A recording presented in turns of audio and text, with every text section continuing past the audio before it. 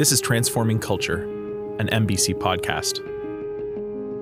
I have a heart full of questions, quieting all my suggestions. What is the meaning of Christian in this American life? I'm feeling awfully foolish, spending my life on a message. I look around and I wonder ever if I heard it right. Coming to you cause I'm confused, coming to you cause I feel used, coming to weep while I'm waiting. Tell me you won't make me go. I need to know there is justice, that it will roll in abundance, and that you're building a city where we arrive as immigrants, and you call us citizens, and you welcome us as children home. Welcome, everyone, to our last episode of this season of Transforming Culture. It's been a whirlwind 8 weeks, and we appreciate all the messages and the support and the listens. Please do continue to share with your friends and family. We love that people are sharing their favorite podcast episode with others. This week, we have Lawson Murray talking to us about parenting the next generation. Lawson has been in the trenches for a long time, not only as a ministry leader, but as a parent. So he's got lots of good nuggets of wisdom to share with us all. Lawson is married to his best friend, Karen. They love spending time together with their children and grandchildren, 11 so far. Lawson is deeply committed to connecting children, youth, and families with Jesus and his word. He is a writer, author, researcher, ministry innovator, conference speaker, adjunct seminary professor, international trainer, Bible engagement specialist, children and sports ministry specialist, and president of Scripture Union Canada. All right. Let's listen in to what Dr. Lawson Murray has to say about parenting the next generation. The scriptures say, by wisdom a house is built, and by understanding it is established. I like that little word wisdom because I think it's a good one to introduce us to tonight's topic. It's a good one in as much as on some level, every one of us sitting here who is a parent or has been a parent, I don't think you ever stop being a parent, but we parented the way we did because we thought that was the wise way to parent. And so while the text in Proverbs there is speaking about the wisdom that comes from God, I want to recognize that even as we come into this subject, we're all sitting here with a level of, I have some wisdom in this. I did what I did, or I do what I do because I think I know what this is about. So let's jump in. I'm going to sort of break this into three pieces, and then we'll go to the Q&A time. The first piece, I'm just going to give you some generalizations, hear me on that, about baby boomer parenting generally, and then about millennial parenting. So they're general for culture at large. I'm then going to narrow that down and look at how baby boomer Christian parents had certain values, and look at how millennial Christian parents had certain values. So as we look at this, the first thing I want to recognize from my generation, there's the years of baby boomers, 46 to 64.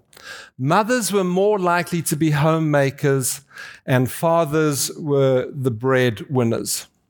We were more authoritarian and focused on obedience and discipline. I was not shy about, especially with Matthew, because he seemed to need a firmer hand than the other two, of saying, you will do that because I say so. It wasn't debate in any of this.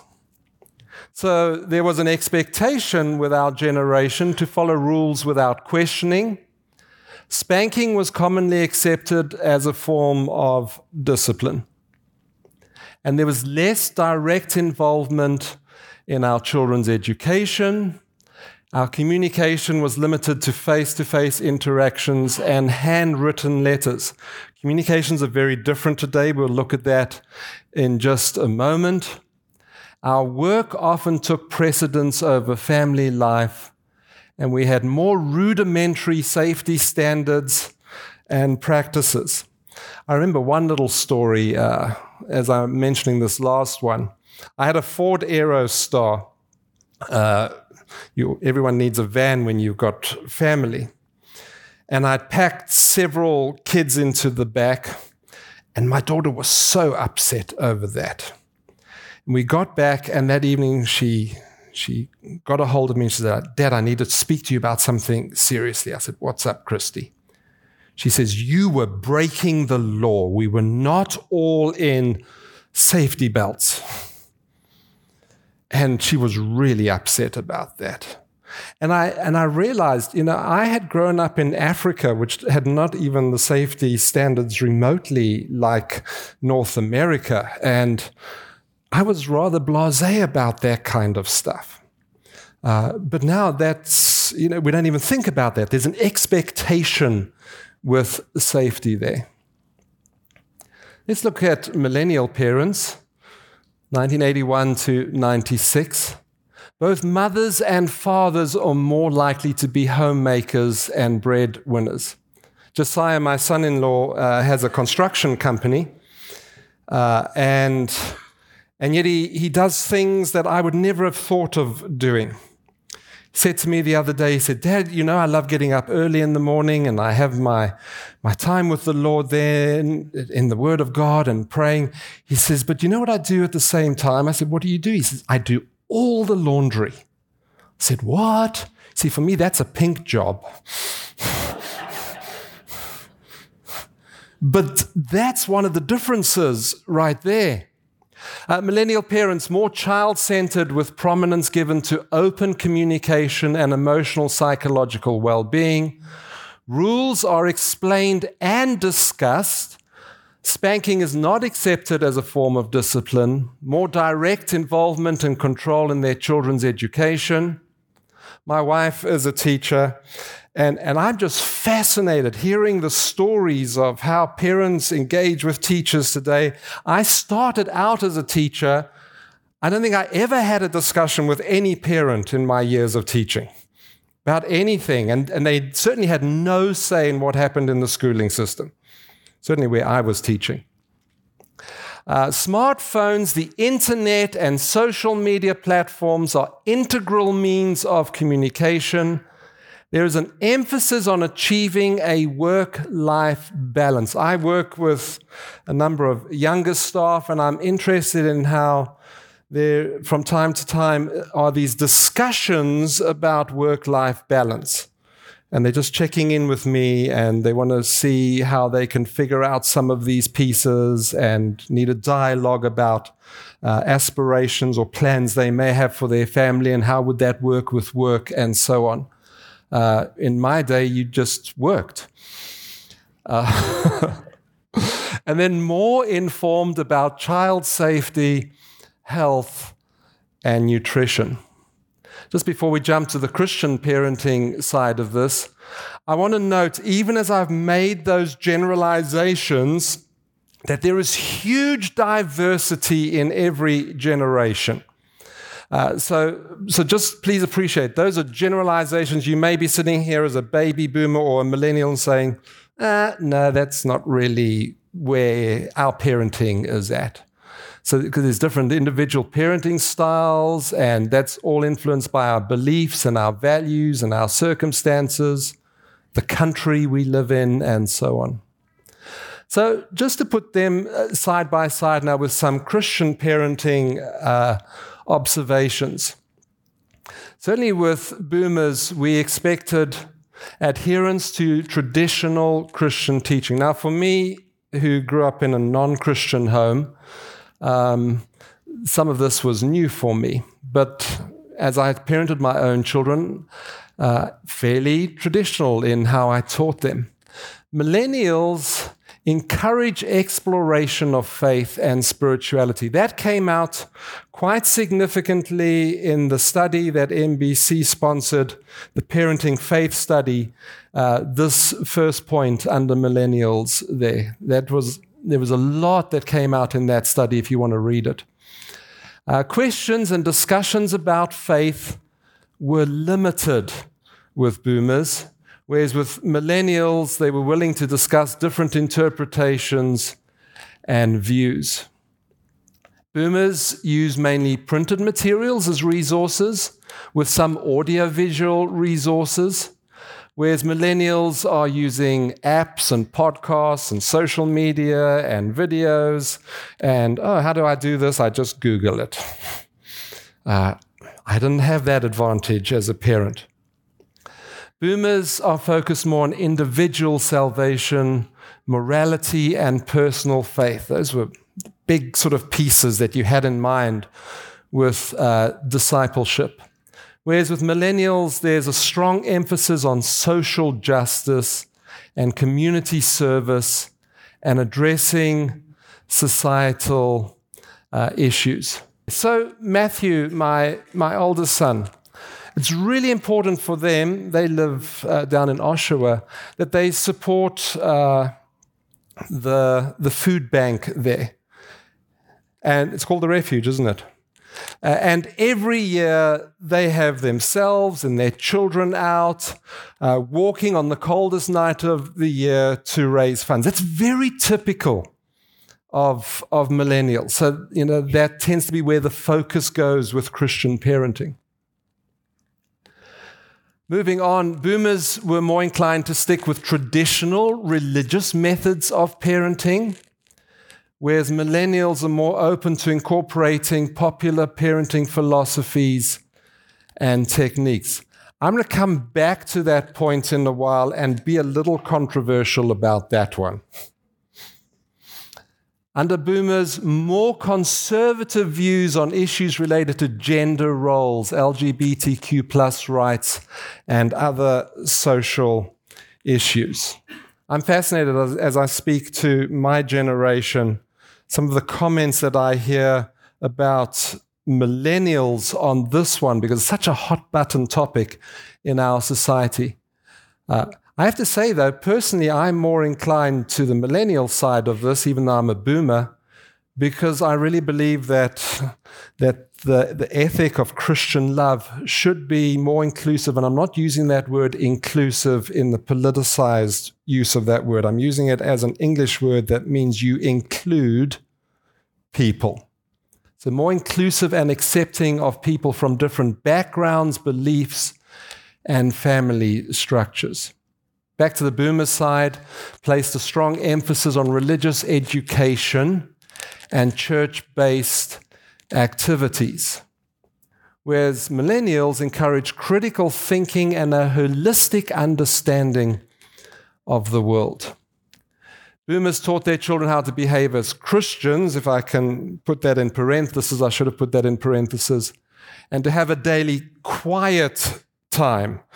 That language, quiet time, isn't used much with millennials anymore because they're more focused on helping their children discuss their thoughts and feelings and questions about faith.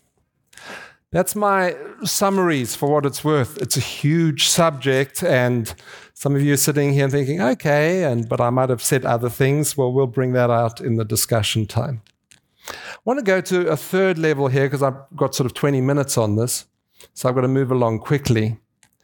And I want to say, is there a way in which we can move beyond saying, okay, there's that understanding from that generation, there's this understanding from this generation, and for Christian parents in both generations who earnestly are trying to say, what does the Word of God say, rather than trying to proof text God's Word, can we find some principles that apply to us both in the here and now, but in the future, that transcend time and culture?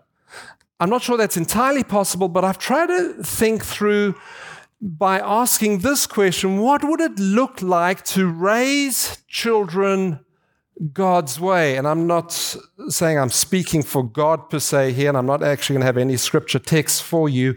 I'm just trying to draw on principles of parenting that I see in the scriptures generally. So here's some comments, and then we'll go to the Q&A. So I want to recognize that many Christian parents, past and present, while they may have had the best of intentions, may not have parented or aren't parenting God's way. If I was to be really critical, we could spend actually a long time unpacking what was unbiblical about boomer parenting and what may be unbiblical about Christian millennial parenting. And we could get into a good old debate on all of that. Don't want to do that, though.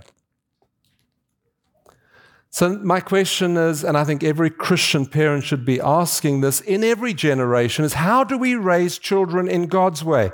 Not how is culture doing it, not how has the church maybe taught it, even though it's hugely important that we draw on the wisdom of the church fathers and the cumulative teaching of truth within the church. But sometimes I think we get a little off track as the church. But can we press through maybe to that question, how do we raise children in God's way? Well, I want to start by saying this, that we should recognize that in our parenting, we are all naturally inclined. What I mean by that is that raising children God's way doesn't come naturally to us. It's an unnatural thing. Our normal tendency is to do what's obvious and feels right to us. It's more a gut thing. And as we all know, none of us sort of get trained to be parents. We sort of fall into it and stumble along with it and try and figure it out as we're going. And in a world dominated by the explainable and the obvious, most parents typically rely, really, and I'm talking about us as Christians as well, on common sense and practical strategies. Oh, it worked for my sister and her kids. I should try that out. So that's the first comment. And if you look at the little box up in the right-hand corner there, the little speech box, because of that, we usually ignore God, because if we're truthful, it's easier to parent without Him. To put it slightly differently, we predispose to look at the world around us and to take our parenting cues from what others are doing. And yes, if we're honest, and I'm looking at myself here first, pointing the finger at myself as I look back on my parenting, we know that common sense parenting is inadequate. I would be doing things, but deep down I was thinking, I'm not sure this is really what it should be. Second thing I want to suggest is that we should be shifting to God's plan. And to make a contrast, while we're inclined naturally or in the flesh to do things in a certain way, God's plan for parents is supernatural, not natural. And this is where I said I'd be a little controversial and press back into that one point that I'm seeing marks a good number of millennials today in their parenting. They're taking a number of methods from different worldviews, and they're cobbling those together to inform the parenting. I think we probably did something like that as boomer parents as well. So I don't think it's restricted to a generation. But I do want to say this, your parenting must be fully informed and directed not by us as parents, but by God's Word and the Holy Spirit. And that for me is a foundational principle that I think we've got to get our heads and hearts around. Little box up there, to cultivate the image of Jesus in your children, we must help them live according to a biblical worldview. So a little question for you, even as you sit here and listen. What's your parenting approach like? Is it a mix of different strategies? Or have you picked up on one, and how's it working for you?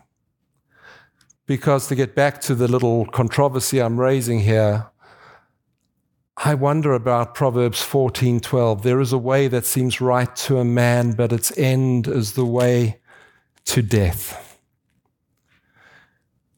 My observation, and it may or may not be accurate because it's an observation, is that there's a fair amount of syncretism in our parenting. Syncretism is where we take other things from outside of the Christian faith and sort of put it all into what we're doing. That concerns me deeply.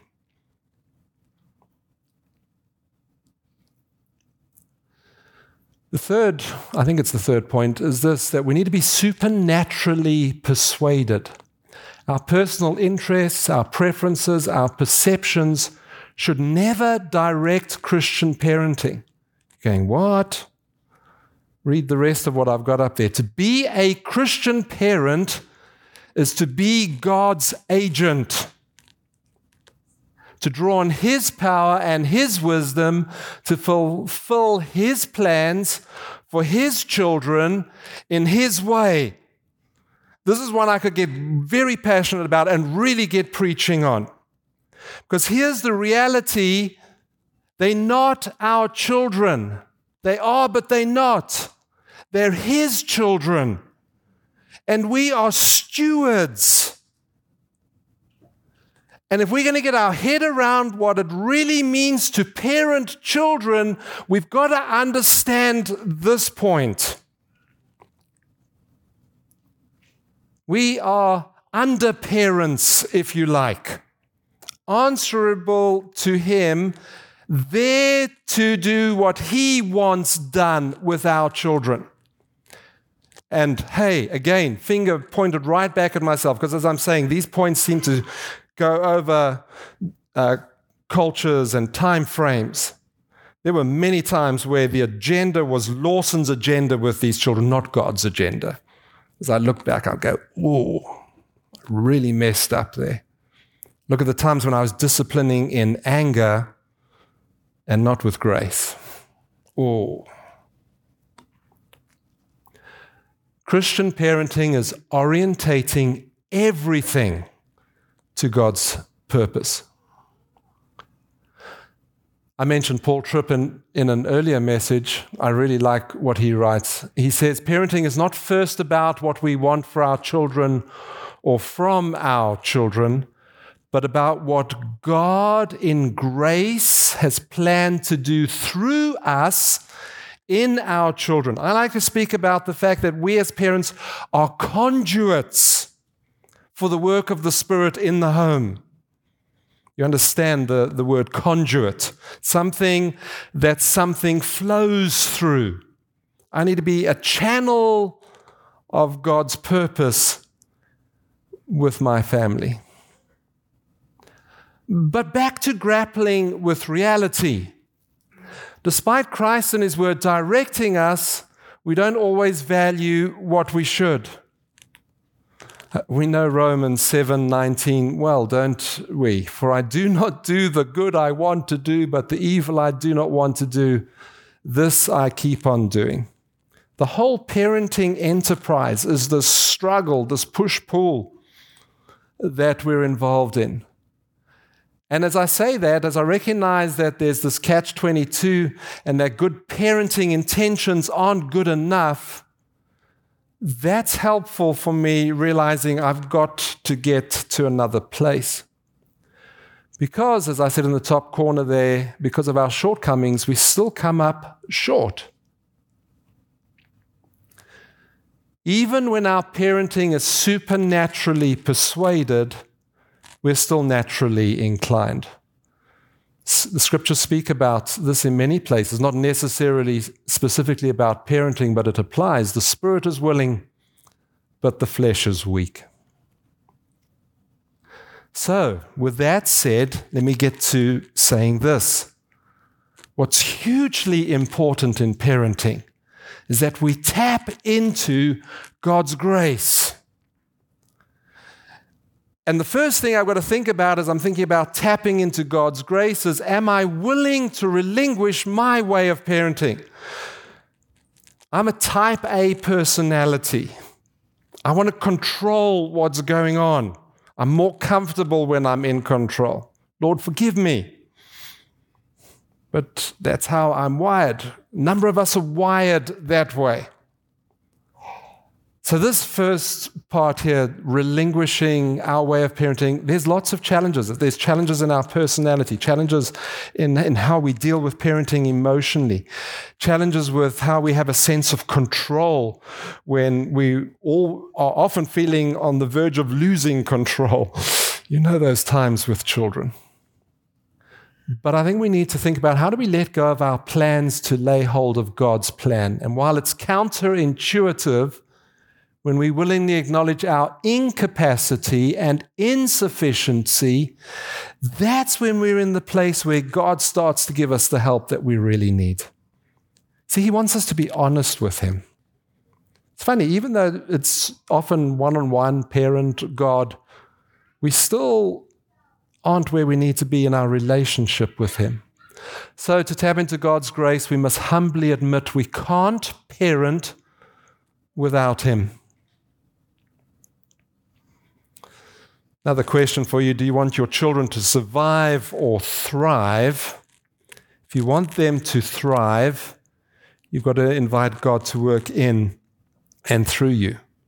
But even as you invite Him to do that, you've got to submit yourself to Him for that. To parent well, Jesus must become greater and we must become less, if I can take that verse from John 3 and apply it to parenting. What our children need isn't more of us. Think through the implications of this one as well, because we tend to think, I need to be doing more. And some of us sitting here tonight, we're our own worst enemies. We drive ourselves and we carry guilt. But our children don't need more of us. What they need is more of Him. And what we need as parents isn't more self-sufficiency, it's more grace. And hear that. Some of you need to hear that just to be blessed and to find a release in the Lord in your parenting this evening. So making it practical, I'm on my last point and we're done. God hasn't given us the responsibility of parenting because we're up to the task. We're not. None of us are. None of us are competent enough to do what God wants of us. God designed us to rely on Him. So as we parent our children, we must ask the Father, that's why He's Father, capital F, to parent us. I want to sort of pause on that because I think some of us need to hear the fact that maybe part of the problem in our home is that we're not letting Abba, Daddy, be Daddy to us.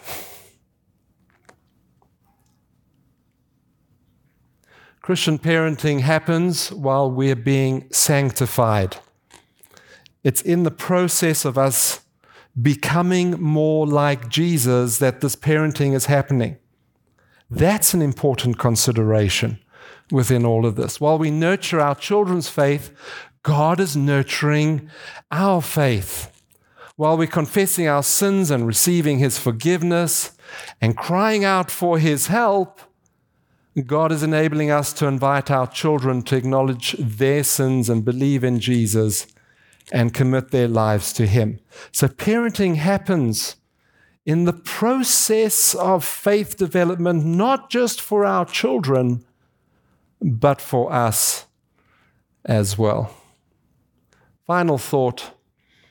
Hopefully a word of encouragement for parents. Jesus' grace is more than enough for your family's needs. So parent your children as sinners who need His grace and thank Jesus for being in you and with you. For in so doing, Jesus will do through you what you can't do without Him. There was a lot of good stuff in there, and I'm so grateful for Lawson. He is one of the most positive and encouraging people that I know, and he's an incredible listener. That comes through well during our short Q&A session recorded this past summer at NBC during week 8 of our summer season. Let's head to that Q&A session now with Dr. Lawson Murray. Lawson, thank you so much for taking the time to be on our podcast today. We are so excited to have you here. And we're recording this in the summer, of course, and our audience won't be hearing this until November. But that doesn't mean that we're not excited for what they're going to hear. Your session this week about parenting the next generation was really informative. I know there was lots of people with questions after. It's something that we're all passionate about, right? I mean, a place like NBC is designed for families to come and get more information about how to be better Christian parents. And so really, if there's any kind of topic that's going to get attention, it's going to be this one. But just first off, thank you for that. I know that you wouldn't claim to be an expert in any particular field, just a servant of the Most High God. Absolutely. And yet at the same time, you brought so much wisdom, and we really appreciate that. I don't know if you've got any thoughts off the top, but there's a few questions I want to ask you and just kind of dive into. I'm great hearing your first question. So let's jump in on that. We'll dive right in. Amazing. One of the things you said during your talk is you said to be a Christian parent is to be God's agent. And I was sitting there listening, and it got my attention right away because it's true, right? I mean, absolutely, you're right. But you went on and talked a little bit about, what it's like to be an agent or God's agent, to give everything, over. And I just started wondering and was hoping you could expand on this. Is it possible to do that fully?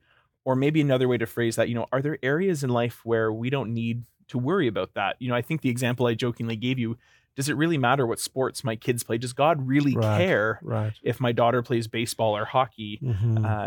Either one could be a great sport or a terrible sport and all of this. And maybe the question underneath the question there is, how much should I be worrying about as a parent about doing the right thing? Wow. So I think the podcast is going to be all on just this one. Yeah, perfect. Done. Oh, great question. Let me just start by saying I would probably use other words as well. So not just agent. To elaborate on that thought, we are under parents, if you like. We've often spoken about pastors being under shepherds, right? But I think we need to start thinking of ourselves as parents, as under parents. Yes, I thought exactly that while you were speaking. Right. But that's helpful for us, isn't it? Yeah. Because we then get a sense of, okay, he is the parent, capital P.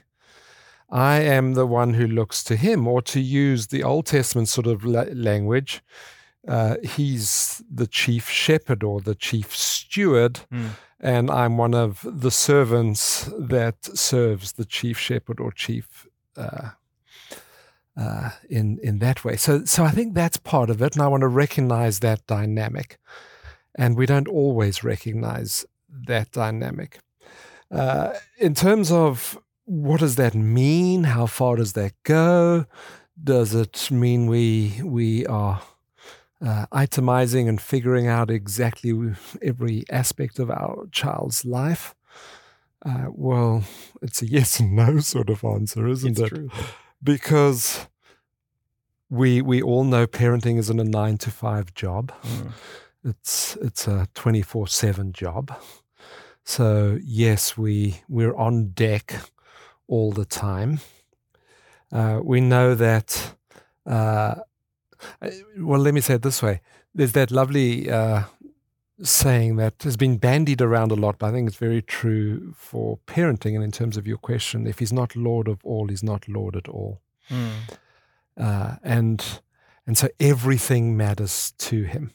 But I want to say that cautiously, because as I recognize every aspect of our parenting matters to God, I don't want to say it in a way in which I stress out now and I'm overthinking all of this, because while every aspect of parenting matters, we don't parent alone. He's the one who's parenting in and through us. He's the one who's leading and guiding us. He's the one who's extending grace. He's the one who's showing us what his plan and purpose is, and so on. So it's not as if I'm now suddenly, okay, I need to take 3 courses at Tyndale on how to parent or whatever the case might be. I don't think it's like that. I do think, though, that part of this under shepherd role, if I can sort of shift the thinking a little bit here, one of the key practical skills, in fact, my colleague Amy Shoka did a wonderful teaching seminar on this, is looking out for teachable moments. So part of our job as we journey with our children, because parenting is a process, it's a journey, is looking out for those moments where, this is where I make reference to a story in the Bible. This is where I speak about the character of God. And so, in fact, in the video that she taught on this, she spoke about how she was in the park with her child and they were watching the sparrows feeding. And she just took that very simple observation with her 3-year-old child and said, and God watches over us even like we watch the sparrow, and God feeds us like he feeds the sparrows, and just linked it very naturally into a teachable moment. So I think that's a part of the parenting thing as well. Does that mean that we get to pick our children's sports? No, I think the scriptures indicate that we've got to join God in identifying who they are and what their inclinations are, and help incline them in the way that he's made them. But it does mean that we will interact at the point at which they're involved in that. Yeah. Even as you were speaking now, I was just thinking about that maybe, maybe the sport doesn't matter as much, but how we engage with the sport. Correct. And what we do with that sport. Yeah. So does God care about baseball or hockey? I mean, I'm a Blue Jays fan. I can always hope that God picks the Blue Jays once in a while to win the World Series. But, how we engage our child in that sport, and even things like Sunday morning practices or games, right? I mean, that's the kind of thing where using a sport, I can say, do you know what? We choose church over this sporting activity. We choose assembling with the community of God where he's placed us. That's an example. It doesn't matter if it was a hockey practice or a baseball practice. Yeah, and I love the example you've taken there, because when you make that choice, you're teaching a value. And you're saying, yeah, we need recreation, we need play, sport is okay, but Christ is more important than the worship of him is. And the example you've taken actually is a very good one, because we see a number of Christian families where they're taking their children to hockey practice on a Sunday. Yeah. And what are we teaching them long term, right? Well, until very recently, I was on the board of a local sports association. Okay. And part of that was that I got to have input into when our practices and games were. And so people said, oh, we don't really practice Sunday morning. No, conveniently we don't. I love that. How did that happen? I don't know. Yeah. So it's interesting. I'm going to go to another question here. And the idea of an underparent is a timely one for this question, because someone on Monday night, when we were talking about all this, commented, we see more and more that the government is acting as a parent in our children's lives as well. And so these are two very big questions, right? We've got God over here, the true parent, the true leader, who we're supposed to be underparenting to. But the government more and more is trying to take control. And there are some reasons I can understand, even if I don't appreciate all of it and don't like all of it.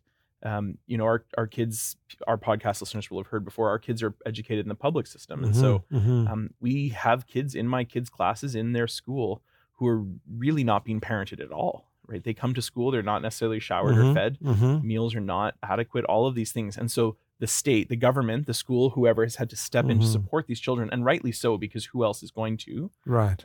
If they show up to school and they've not been fed, that's a problem. But then it seems to go a little bit further than that sometimes. And my wife and I were talking with some friends recently about how even in school now, they're not just teaching arithmetic and reading and writing, but they're teaching character. The 3 R's, as they used to be called. Right, exactly. Yeah. But they're teaching values and character now, right? So there might be a character trait of the month, like bravery or gentleness or all these things. And, a lot of it can sound like the fruit of the spirit or whatever. But when it's the government and secular society and secular culture imposing this, it's a very different thing than the Bible or Christian parents teaching it. And I'm wondering, do you have any thoughts about this idea of like the state or the government is kind of like a co-parent? What do we do with that? You've presented the government in a very nice light there. Done my best. In terms of how you've spoken about it. Fascinatingly and historically, this is not a new issue. I learned many years ago that this actually goes way back to the Greek philosopher Plato. We're talking 400 years before Christ. And he, in his philosophy, he came up with the idea that the family can distract rulers. So this is part of his thinking. And that as a result of that, so this is how his philosophy developed, we should abolish the family And he proposed in his writings that the children should therefore be the property of the state after they are born, and they should be sent to a group nursery where they are all nurtured, and that all the parents together regard all children as their own. So, and that philosophical type of thinking has pervaded all manner of cultures in various ways down through the millennia. And that's why we have segments of our society who are very inclined to saying the state has a very important role. So we've got social services who have certain powers now, can step in and take children away from their parents and legally have the power to do that. So it's a big subject in of itself. In fact, am I right in remembering that you are involved in our son? Our son is adopted, and we love him. We love him very much. Right, it goes without saying. right. But you're right. We had to think very carefully about. We knew we wanted to adopt at some point. We weren't sure exactly God's timing for that. We have a daughter who's biologically our own. Right. And so we had to make choices to try to be authentic and have integrity before the government, because, some of our listeners will feel one way or the other on this, but we decided not to spank our children. Mm-hmm. Thankfully our daughter is quite compliant and a good kid, and probably hasn't earned a spanking even if we did do that. She hasn't earned one yet. Anyway, she's a very good kid. But we knew that the local Children's Aid Society would say, not acceptable. You can't use corporal discipline, corporal punishment. And so because of that, and we said, well, we're not going to treat our children differently, right? We're not going to spank one child and not the other if the government says or not. And just recognizing the uniqueness of each child. Our son, we've had to find other ways to teach him discipline, right? He gets timeouts. He does not like them. He's a very relational child. He loves to be around people. And so separating him from someone, sometimes I think he'd probably almost prefer the spank so that he could just get back to playing or doing whatever. Right. But having to say, no, you need to take a 5-minute timeout. You need to sit up, apart from us. We love you. And, we check in with him at the end to say, here's what happened. Here's why it didn't work. What's the response? Who do you need to apologize to? We walk through all this with him almost every time. Right. He's getting pretty good at knowing the right answers. He just doesn't always follow through. Right. But we had to make all those decisions in light of knowing that the state might have something to say about how we parent. And had a measure of control as a result of that. Right. And could have said to us, you are not allowed to adopt. As Christians, you're not allowed to adopt. And I know that's a reality for people. Like, I have friends who were not allowed to adopt because of their Christian view. Right. It's unfortunate because despite the state saying, well, here's the rules, there's so much interplay. Each individual adoption worker has an individual influence on whether the decision gets made or not. Right. So yeah, it's even in our own family, it's been something I'm super aware of. And then teaching our children to think separately from the government, right? They might say this, here's what the Bible says, and here's why the Bible is true. We can respect authority. God calls us to show respect to those in leadership. Yeah, it's complicated. And challenging. Yeah. Because ultimately what we're having to try and figure out is, how do we bring our children up in the way of the Lord? How do we establish a Christian biblical worldview? And when the state has an agenda which is contrary to that, it takes wisdom. It takes perseverance. Yeah. It takes insight and understanding. In fact, I must mention this. At my oldest son's church, one of the families that attends there, they have their children attending a public school, but they are so, it's been impressed on them by the Spirit of God, I guess they would say, that in order for that to be successful for them as a family, they've got to very much interact into what their children are learning, not just now and again, every single day, they essentially deconstruct or debrief their children from what they've learned. They want to hear exactly what was learned in each subject. And then they want to, along with their children, say that is consistent with a Christian biblical worldview, or it's not, and here's why, and here's what the Word of God does. So in a sense, they have in the public school system, the state do its thing, but then they are reviewing that and aligning that with their faith. I've never heard of a family that puts that amount of effort in. Can you imagine that every day of every teachable and day? that does beg the question, and I know this isn't just parenting the next generation, it's Christian education too, which Todd Morikawa spoke about a few episodes ago in Christian education. But it is a hard thing to know how much to give and how much to take back as a parent. Because my child, I may homeschool them or educate them in a Christian school. At some point, unless we're living on a farm where we're never going to see another human being, at some point they have to interact with the secular culture around them. And we can do that in a spirit of fear, where we approach the culture and say, this is bad. Or we can engage with the culture and say, culture's wrong, but we're not afraid of it because we serve the Most High God. And so, that kind of question of when and how to teach engagement with culture. Some people are choosing to do it at a younger age, educating through the public system. Some are choosing to do it later or not at all through homeschooling. Yeah, it's really tough. It is. You talked tonight, or a couple of days ago, about syncretism. Yes. And that was I love that you brought that up, because it was something I didn't really see coming. When you said it, I kind of put my head up and I thought, oh, that's very interesting, because we wouldn't necessarily talk about syncretism when it comes to parenting and family. Can you talk to me a little bit more about that and kind of where that idea came from? Well, let me first just define the word, because some people may not have heard the word, so that's probably helpful. Essentially, syncretism is an amalgamation of different religious views and values, or different cultural views or values, or different schools of thought. It's a sort of a combination of different forms of belief and practice.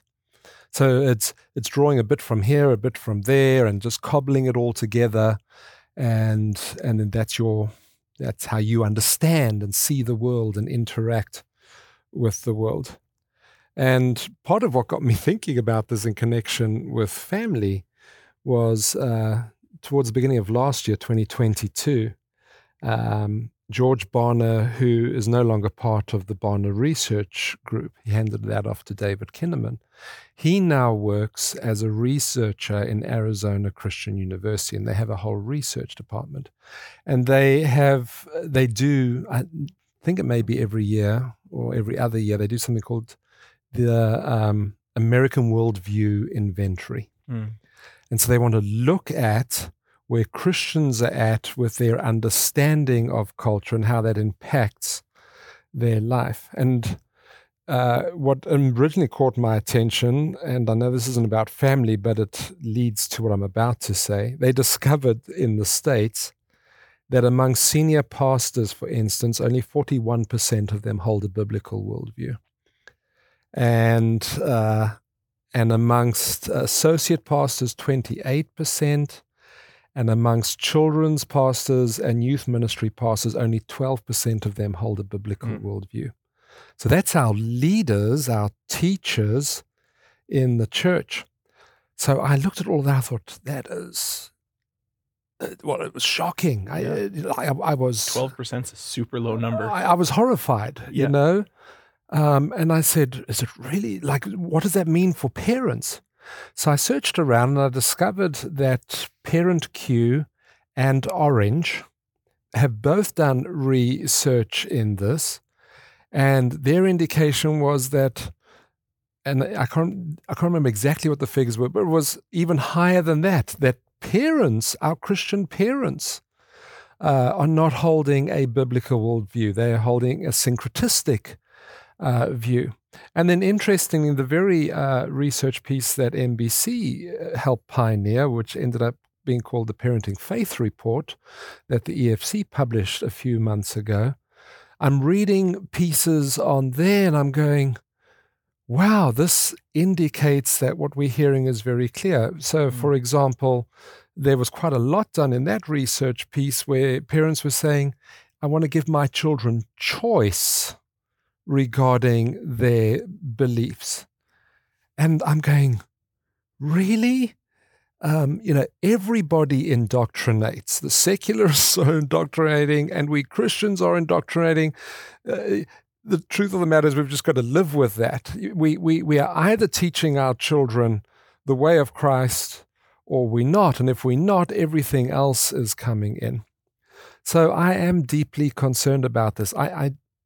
To be a little bit emotive with this, I'm feeling that we have a generation of parenting, and again, it's a generalization that is of Christian parenting that is somewhat wishy-washy, that we are not standing firmly on the orthodox essentials of Christian faith, that we are being permissive in the sense of the faith formation of our children. And we're going to reap a poor harvest as a result of this. What would you say to a parent who's nervous about being syncretistic? Someone who's saying, oh, you know what? Some of what you're talking about, Dr. Lawson, applies. Like, I think I see that in my own life. What would you suggest to someone who's saying, okay, I hear you. How do I guard against syncretism?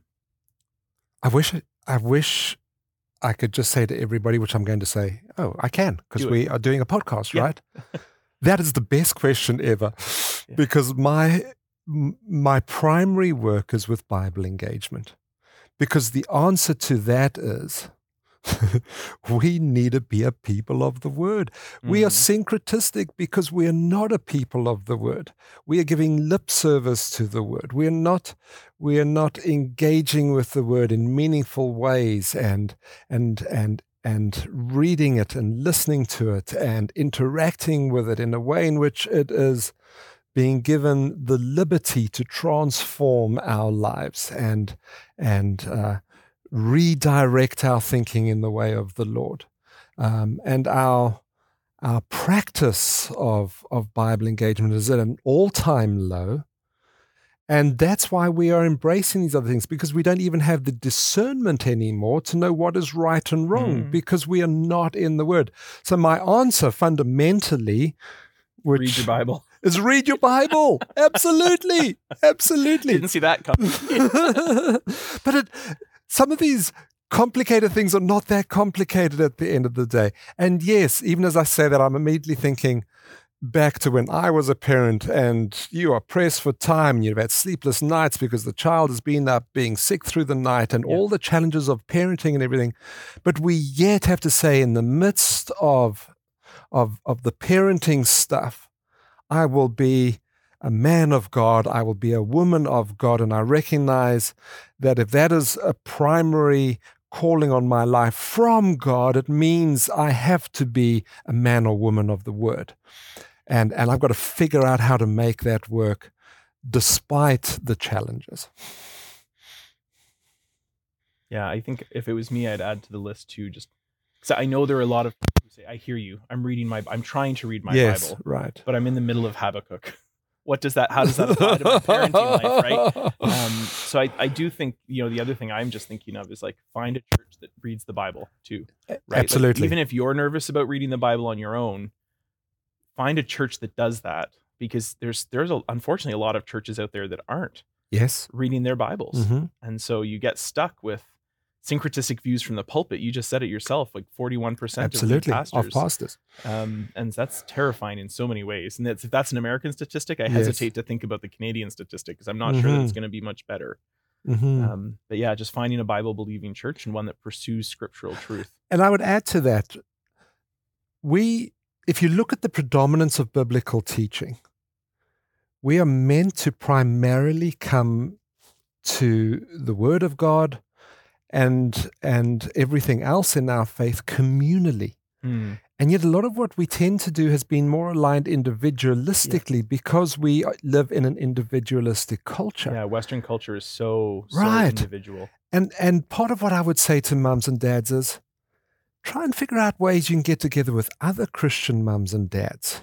Even with the kids causing havoc all around and everything, at least you're all on the same page on that one, and encourage each other in the Word and help each other connect with the Word and share with each other those things from the Word of God that are impacting you and helping you, and maybe even a gem that you found in Habakkuk.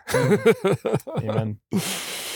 Well, Dr. Lawson, thank you so much for your time. I know it is precious. You've got a million things to do, and you've just served us here at MBC for an entire week. Thank you for your time and your generosity, for your wisdom. Know that we are praying for you in your ministry at Scripture Union, and just excited to see what God does with you next. It's been a blessing being with you guys, Luke, and thank you for all you do to champion at MBC the family and the Word of God. That's it for this season. Thank you to Lawson for the wisdom and the energy that you brought to this session, and to all of our teachers this summer for being so available to help lead us in wisdom. We have had an incredible year recording and preparing these podcast episodes, and our prayer is that these are being used by you, your friends, and family to build up the church and to prepare us to engage with the culture around us. As always, if you've enjoyed listening to today's episode, please consider sharing it with a friend, subscribing on your favorite podcast app, or following along on MBC's social media pages. If you really want to show us some love, leave us a rating and a review. It's the best way to get new listeners tuning in. If you have any questions or comments, we'd love to hear from you.